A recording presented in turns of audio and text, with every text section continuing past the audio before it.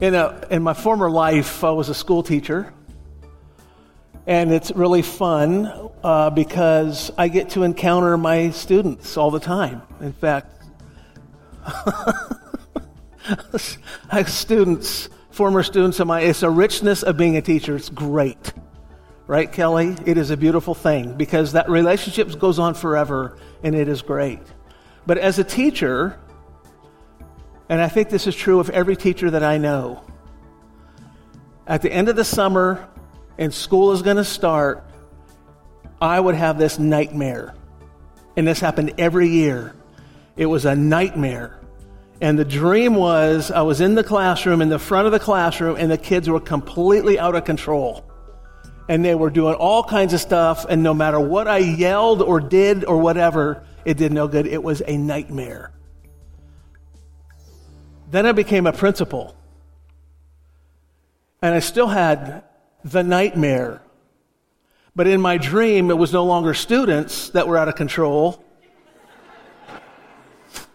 It was the teachers. We were in a teachers' meeting, and they were just worse than students. A little secret is that in most conferences, teachers are the worst audience there is. I'm telling you, it remains true. Where we lived in Missouri, there's a conference center there, and they had a teachers' conference there years ago, and they still talk about it. How those teachers were so out of control. This is not about teachers being out of control. Now I'm a pastor. And what do you suppose my nightmares are now? This pandemic has had a bit of a nightmare to it, I must say. In each of those scenarios, though, here's the thing that's common. There are no rules. The rules are all broken. The rules are gone.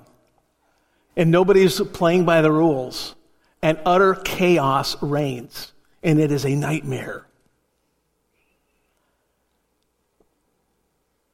So, we're studying the 10 Commandments. They are rules. And if we don't follow the rules, the same thing is going to happen. Imagine a board game. You have people over and you're playing a board game, and every board game has rules to it. Every game has rules to it. Even little kids playing cars and trucks or dolls. You listen to kids as they're playing, you know what they're doing most of the time? Making rules up. Right? No, you can't do that. And it's continually developing over time to arrange themselves, to bring order into what they are doing, to make sense of it. But when one breaks the rules, everybody gets ticked off. No, you can't do that. We are built, we must live by rules. Without rules, it's chaos. The 10 Commandments that we are studying reflect the holiness of God. If you took each commandment and studied it, I guess that's what we're doing, isn't it? And you imagined one person who could follow all the rules perfectly, that person would be citizen of the century. Because they would get along with people. They would live in harmony. They would follow the rules exactly right. In fact, if we all did that, it would be an amazing place in which we live. And in fact, when people follow the rules, things tend to go more harmoniously. When the rules, the 10 Commandments, are perfectly followed, the only person we see is God. He is the only one who can do that. So the 10 Commandments reflect the holiness of God. That's why He gave them to us. They also reflect upon us and our sinfulness. The Word of God tells us there is none that doeth good, no, not one. There is nobody on this planet other than Jesus who has ever followed the law exactly and kept it. Because the Word of God tells us if you break one, it's as if you've broken them all. our sinfulness. The law provides a moral compass for us, How do I live my life? How do we live our lives? It's a moral compass. Many years ago, the author Frank Peretti, you remember that series? Those of us who are older remember Piercing the Darkness and all of that. In the second book, Piercing the Darkness, Sally Beth Rowe was the main character. Sally Beth Rowe.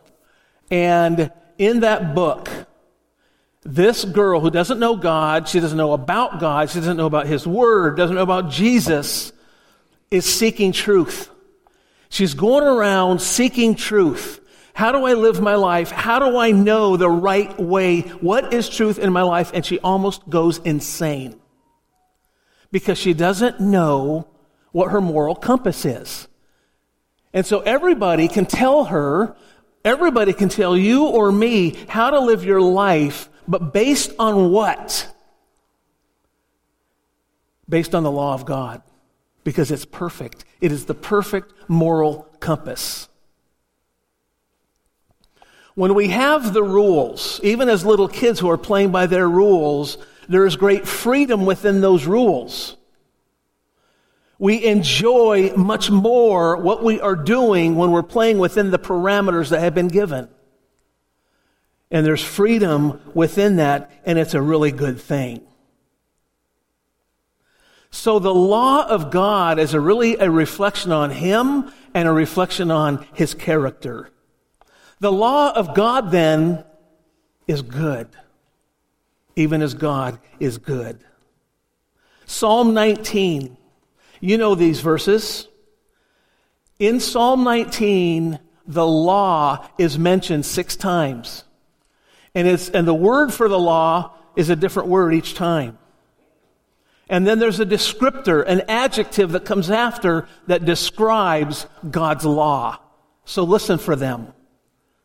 The law of the Lord is perfect, reviving the soul. The law of the Lord is perfect. The testimony of the Lord is sure, making wise the simple.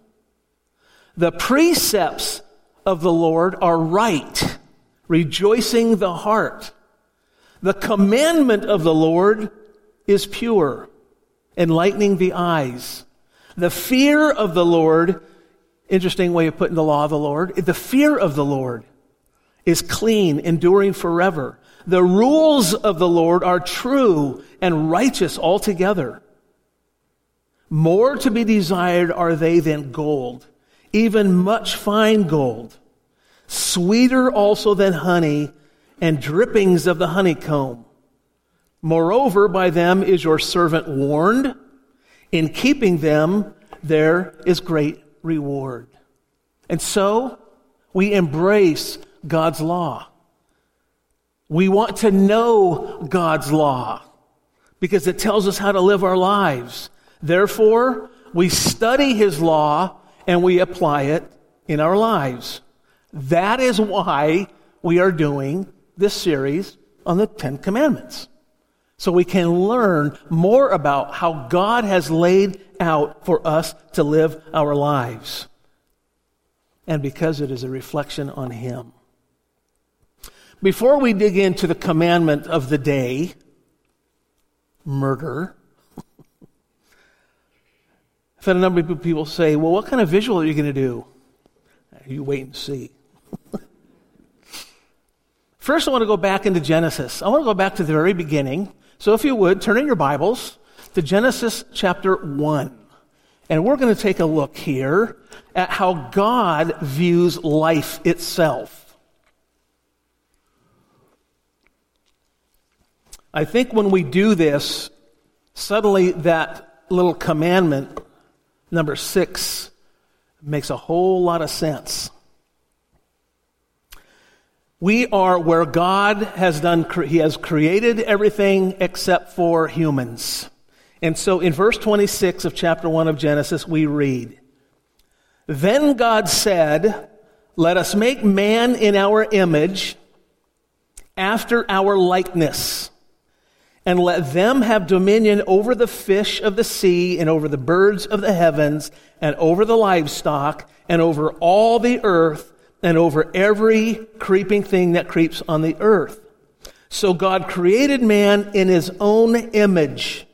In the image of God he created him. Male and female he created them. Let's jump to chapter 2 now.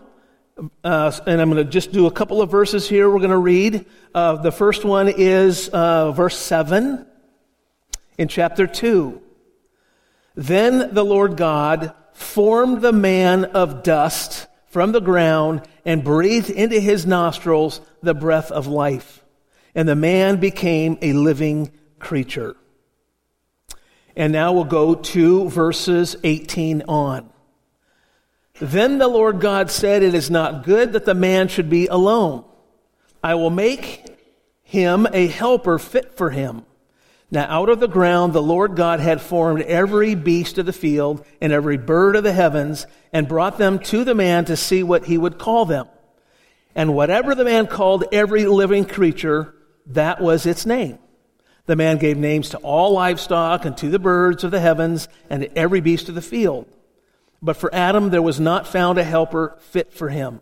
So the Lord God caused a deep sleep to fall upon him, and while he slept, took one of his ribs and closed up its place with flesh. And the rib that the Lord God had taken from the man he made into a woman and brought her to the man. Then the man said, this at last is bone of my bones and flesh of my flesh. She shall be called woman because she was taken out of man. The creation of human beings. There is much detail here given for how God formed us, humans. He takes great care to show us what he has done, more so than any other thing. It's very clear that the implication is that God sees life, humans, as very precious. There are two takeaways. Life is very precious. If life is sacred. The other one is that we are made in the image of God. Humans are made in God's image. We are precious. Our life is sacred. And we are made in the image of God. What does that even mean, to be made in the image of God?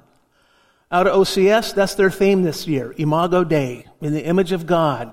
We should have OCS students come up here and share. That'd be great.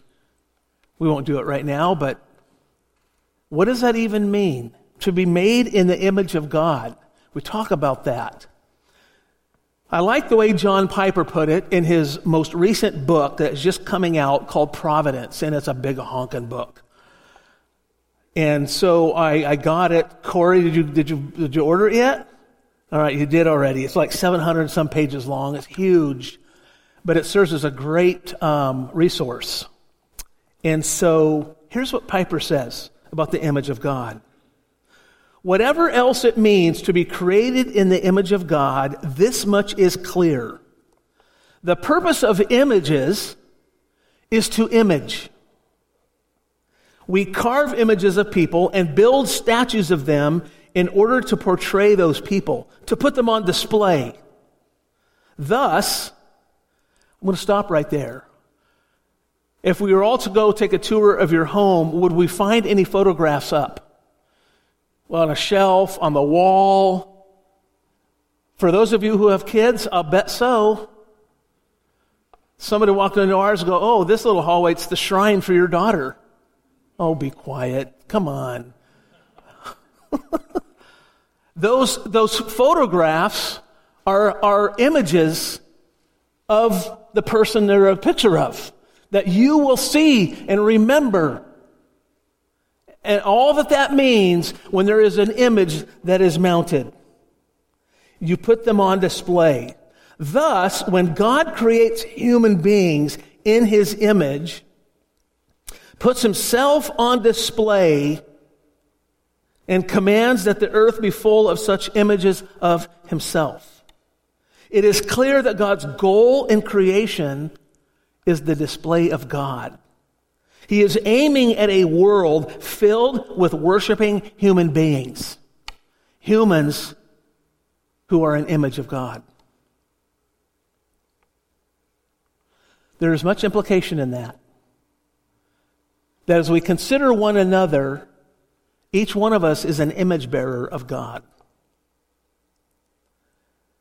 Life is precious also. It has been ordained by God. You know these verses in Psalm 139, so well quoted and written up on plaques and all kinds of places, because they are very powerful and they are very important. Here's how God sees life. For you formed my inward parts. You knitted me together in my mother's womb. I praise you, for I am fearfully and wonderfully made. Wonderful are your works. My soul knows it very well. My frame was not hidden from you when I was being made in secret, intricately woven in the depths of the earth. Your eyes saw my unformed substance. In your book were written, every one of them, the days that were formed for me, when as yet there was none of them. Every day of my life was ordained when I was still inside my mother. And the same is true of each of you. God ordained every single day of your life while you were still developing in your mother's womb. Job 33 says, the Spirit of God has made me, and the breath of the Almighty gives me life. My life, my very life, the breath that I breathe, the breath that you breathe, has been ordained by God Himself. Jeremiah chapter 1, verse 5. Before I formed you in the womb, I knew you. And before you were born, I consecrated you. Back to Job 14.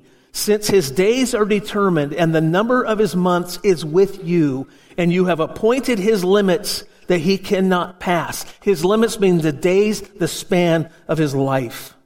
Psalm 116, one of my favorite verses. Precious in the sight of the Lord is the death of his saints. Precious in the sight of the Lord is the death of his saints. I use this verse at every graveside service that I've done. Because the moment a person passes from this earthly life into this heavenly life, that moment is precious in God's sight. And it's as if God, it's not only as if, it is because God has ordained that moment. He has determined that moment when a person passes from this life to that. And it's like God has you cupped in His huge, mighty, beautiful, righteous right hands and said, now is the time. You come. You come to me, because it is a precious moment. You see, this is how God sees our life. This is how God sees life. This is how He sees your life. Sacred, reflecting Him. Every person on the planet bears God's image. Every single person on the planet bears God's image, reflecting Him. Every single person's life is precious and sacred. So this is the backdrop of commandment number 6. That's in Exodus chapter 20, verse 13. You shall not murder. Okay? You shall not murder. What does murder mean? Murder simply means, is a dictionary definition, the unlawful and malicious or premeditated killing of one human being by another. I don't think I need to go into a whole lot of depth on this. I think it's pretty black and white for us, right? You don't kill somebody. That's what that means. That's what this means. But there is more to it. God is the author of life and even death. God determines the beginning, and He has determined the end. When we understand how precious a human's life is in God's sight, we then come to an understanding of the abomination it is to God when we condone or participate in abortion, in euthanasia, in suicide, in homicide. When we participate and we condone these things, which all are ending a person's life before God has ordained that life comes to an end. It's as if we are usurping God's authority, and we are taking His place, and we are then determining when somebody's life should come to an end. That's a fearful place to be. You shall not murder. But I want to move right along into the New Testament. In that famous passage on the side of the mountain when Jesus is teaching. It's in Matthew 5. Would you please turn there at this time? Matthew 5. Verses 21 and on. Matthew 5:21. As you know, when Jesus comes on the scene here on earth 2,000 years ago and began His teaching ministry, He turned everything on its head. Because the old law said you should not murder. And I want you all to know I stand before you to say I have never murdered somebody. Never done it. I don't anticipate doing it. Could I? I am capable of that. Absolutely. And so when I read the law and the 10 Commandments, should not murder, I'm good. Done that. But then I come to Matthew 21 where Jesus speaks to this. And He says, chapter 5, verse 21. You have heard that it was said to those of old, you shall not murder, and whoever murders will be liable to judgment. There is a consequence that comes right along with it. But I say to you that everyone who is angry with his brother will be liable to judgment. Okay, it just got changed. Wait a minute. It went from murder to now anger. But He's not done. Whoever insults his brother will be liable to the council. Insulting, and whoever says you fool will be liable to the hell of fire. Okay, there are 3 things that Jesus is saying here. Anger, insulting, and calling somebody a fool. He's equating that with murder. Yeah, you feel like you're skating along, you haven't killed anybody, but let me just tell you what we're really talking about. Harboring anger. In other translations, manuscript says anger without cause. Harboring anger towards another is as good as murder. Insulting your brother, calling them raka is what this says. That word raka means you empty-headed one. You are worthless, you're an idiot. That's what that means. It's as good as murdering somebody. Or saying you fool to his brother. You fool. You dull, stupid, foolish, uneducated numbskull.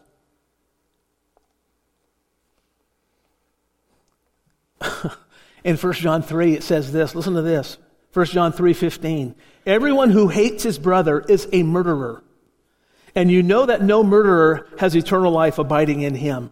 That word hate means hate or detest. It's about what is in the heart. All of this now is about what is in our heart. Because when we hate, we detest, we look down on, and we put down others, it's as if we are now assuming a position of authority over another. We call that a superiority complex. That I feel better about myself because I look at somebody else and I see their faults and I feel better about myself. And I even detest them. It means to be remaining at odds with another. It's unreconciled with somebody because you're angry with them or whatever it may be. It's an unresolved issue. Jesus is saying that's as good as murder. It gets even more serious. Even Pastor Mike talked about this last week, where it says, go on in verse 23. So if you are offering your gift at the altar and there remember that your brother has something against you, stop. Leave your gift there before the altar and go. First, be reconciled to your brother, and then come and offer your gift. That's how critical it is. If there is something in our heart, there is anger in our heart, there is something in our heart that is against a brother or a sister, Jesus is saying, stop everything you are doing and go make it right.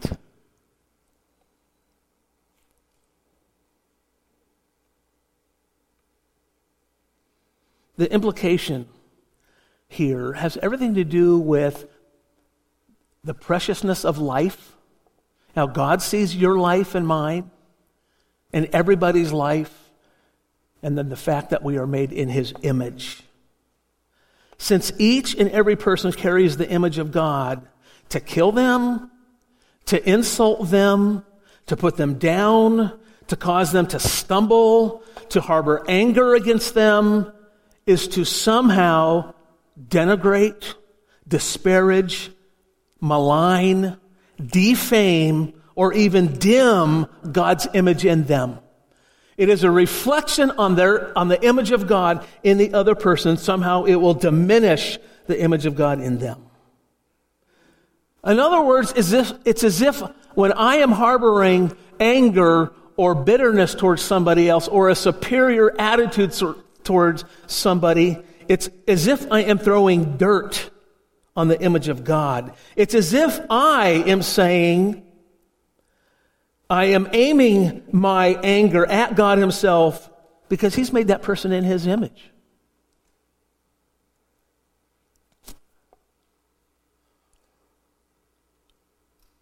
You see the direct connection between the image of God in each of us and God Himself.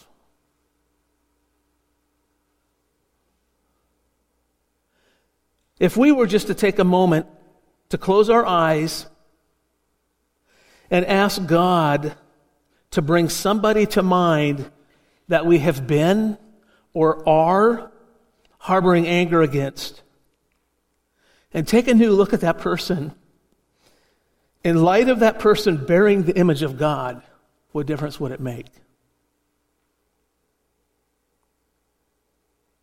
Think of that person and say to yourself, she bears God's image. He bears God's image. You can say their name. That person bears God's image. Perhaps this prayer should be part of our daily quiet time with the Lord. Lord, is there someone in my life who I have anger or contempt for?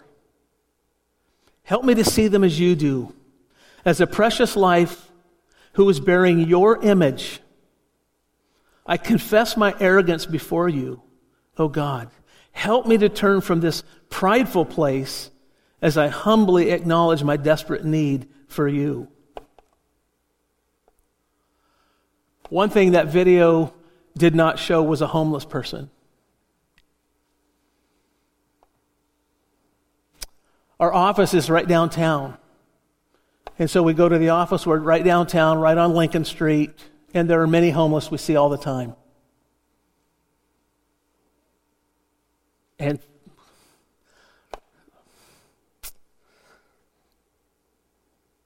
it's easy to have an attitude of superiority, isn't it? It's like, what's their problem? Or whatever. You can say whatever you want.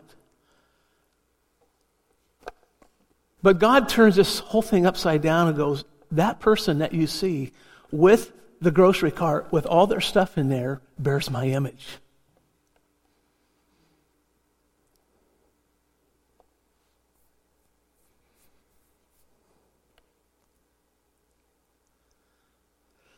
I'd like just to turn this around for a minute. Instead of saying you should not murder, instead say you should preserve life. You should count life precious in everybody that you see and in everybody that you encounter. Preserve life, build each other up, promote unity. In Ephesians 4, we read, I therefore, a prisoner for the Lord, urge you to walk in a manner worthy of the calling to which you have been called, with all humility and gentleness, with patience, bearing with one another in love, eager to maintain the unity of the Spirit in the bond of peace. Rather, speaking the truth in love, we are to grow up in every way into Him who is the head, into Christ, from whom the whole body, joined and held together by every joint with which it is equipped, when each part is working properly, makes the body grow so that it builds itself up in love. We become builders rather than murderers, tearing one another down and destroying the image of God in one another.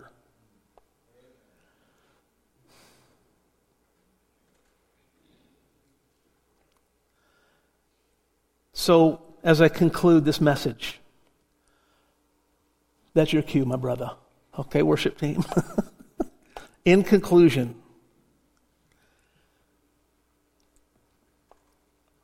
my prayer, you all, you know, when you get to preach on these things, God does a convicting all week long.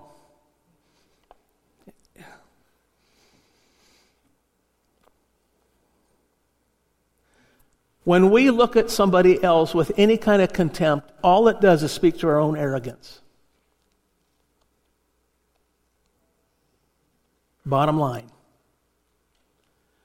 Jesus is saying when you are arrogant and you look down on somebody, it's as if you are killing them. It's as if you are stamping out the image of God in them.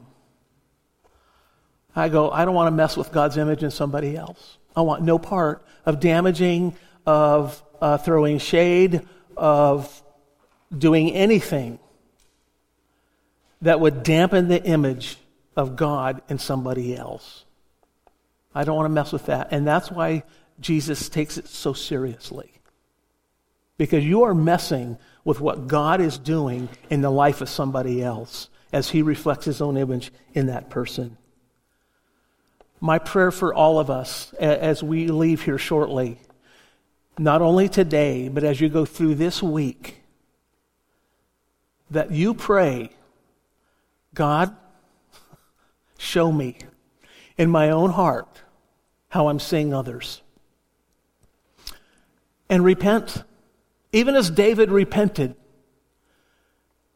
when Nathan pointed out to him what his sin was. David says in Psalm 51, have mercy on me, O God. And I'll tell you what, because David was guilty of murder. And now we are guilty of murder as we dim the image of God in somebody else. So our confession ought to be the same. Have mercy on me, O God, according to your steadfast love, according to your abundant mercy. Blot out my transgressions. Wash me thoroughly from my iniquity and cleanse me from my sin. For I know my transgressions, and my sin is ever before my eyes. Against you, you only have I sinned and done what is evil in your sight. There was just great irony when Jesus was on the cross. When He was on the cross, He was being murdered. He was being killed unjustly. It was murder. And as He was on the cross, dying, He said, Father, forgive them, for they know not what they do. The injustice of being murdered, in that moment, our Savior said, I offer you forgiveness of your sin.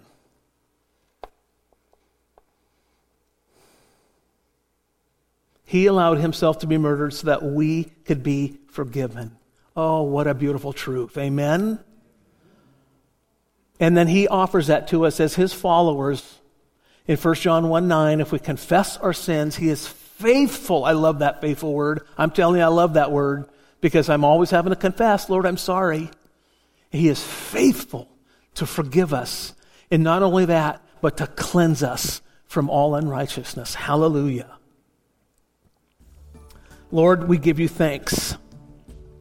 It is a tall order, Lord, for our thought life to not look down on others because we are human, Lord, and we get our eyes off of you at times. And in our flesh, and in our ego, in our pride, Lord, we want to make ourselves feel or look better because we want to feed ourselves, our flesh. Oh God, we confess this before you. Thank you for your forgiveness. Thank you for what you have done on the cross, Lord Jesus, Lamb of God. You willingly gave up your life, Lord, that we might be free from the bondage of sin, that we would be forgiven when we do sin, and we can walk in victory. Oh Lord, thank you. We give you all the praise in Jesus' name.